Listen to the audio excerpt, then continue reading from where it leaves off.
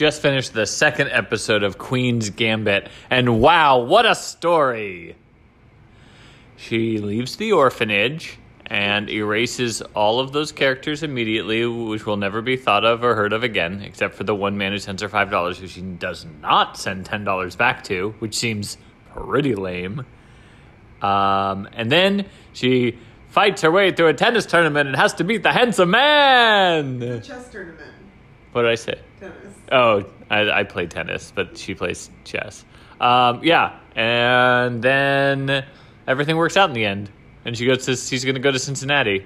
Oh, and she got her pills back. That was great. She gets her period. Oh, she got her period. She's a woman now. She fell in love with a man. She liked a man. I don't know if she fell in love with him. The man gave her her period.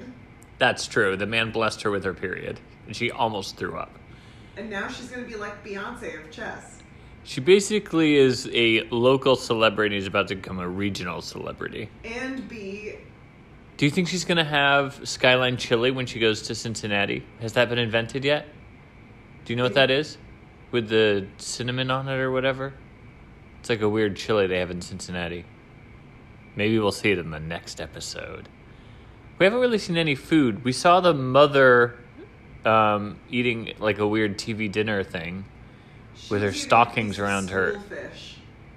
That was the previous episode. She was eating a piece of hard tack. It looked like she was eating pizza. At high school. And she was eating it with a fork and knife. But yeah, there hasn't been a lot of food. There was a lot of beverages, like at the pharmacy, that they had on a display very proudly, being like, look, period, beverages.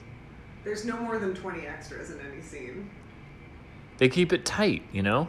They put all the money into the special effects of the chess on the ceiling when she takes her magic pills.